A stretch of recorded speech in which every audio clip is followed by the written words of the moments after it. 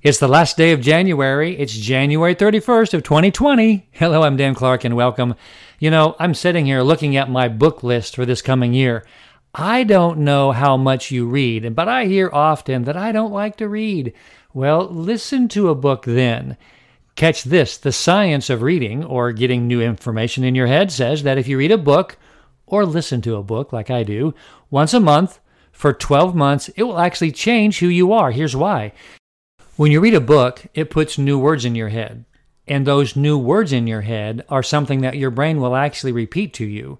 And the things that you repeat to yourself actually begin to affect the way that you think about you or how you feel about you. And when you change the way you feel about you, you actually change the way you behave.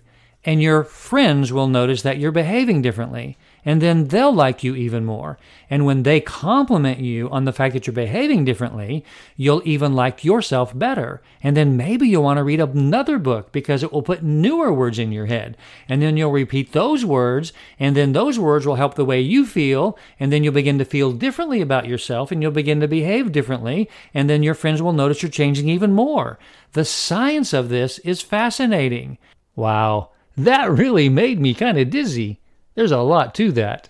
Did you get lost in that? Me too. But I'm really telling you, please read a book. New words are wonderful things. They're beautiful things to have inside you. Remember, if you want to have a different 2020, the best way is to read more books. How about picking a book to read in the month of February? If you read a book in the month of January, let me know. And I want to know what you're going to read in the month of February. Now, you know I love you. I'm Dan Clark.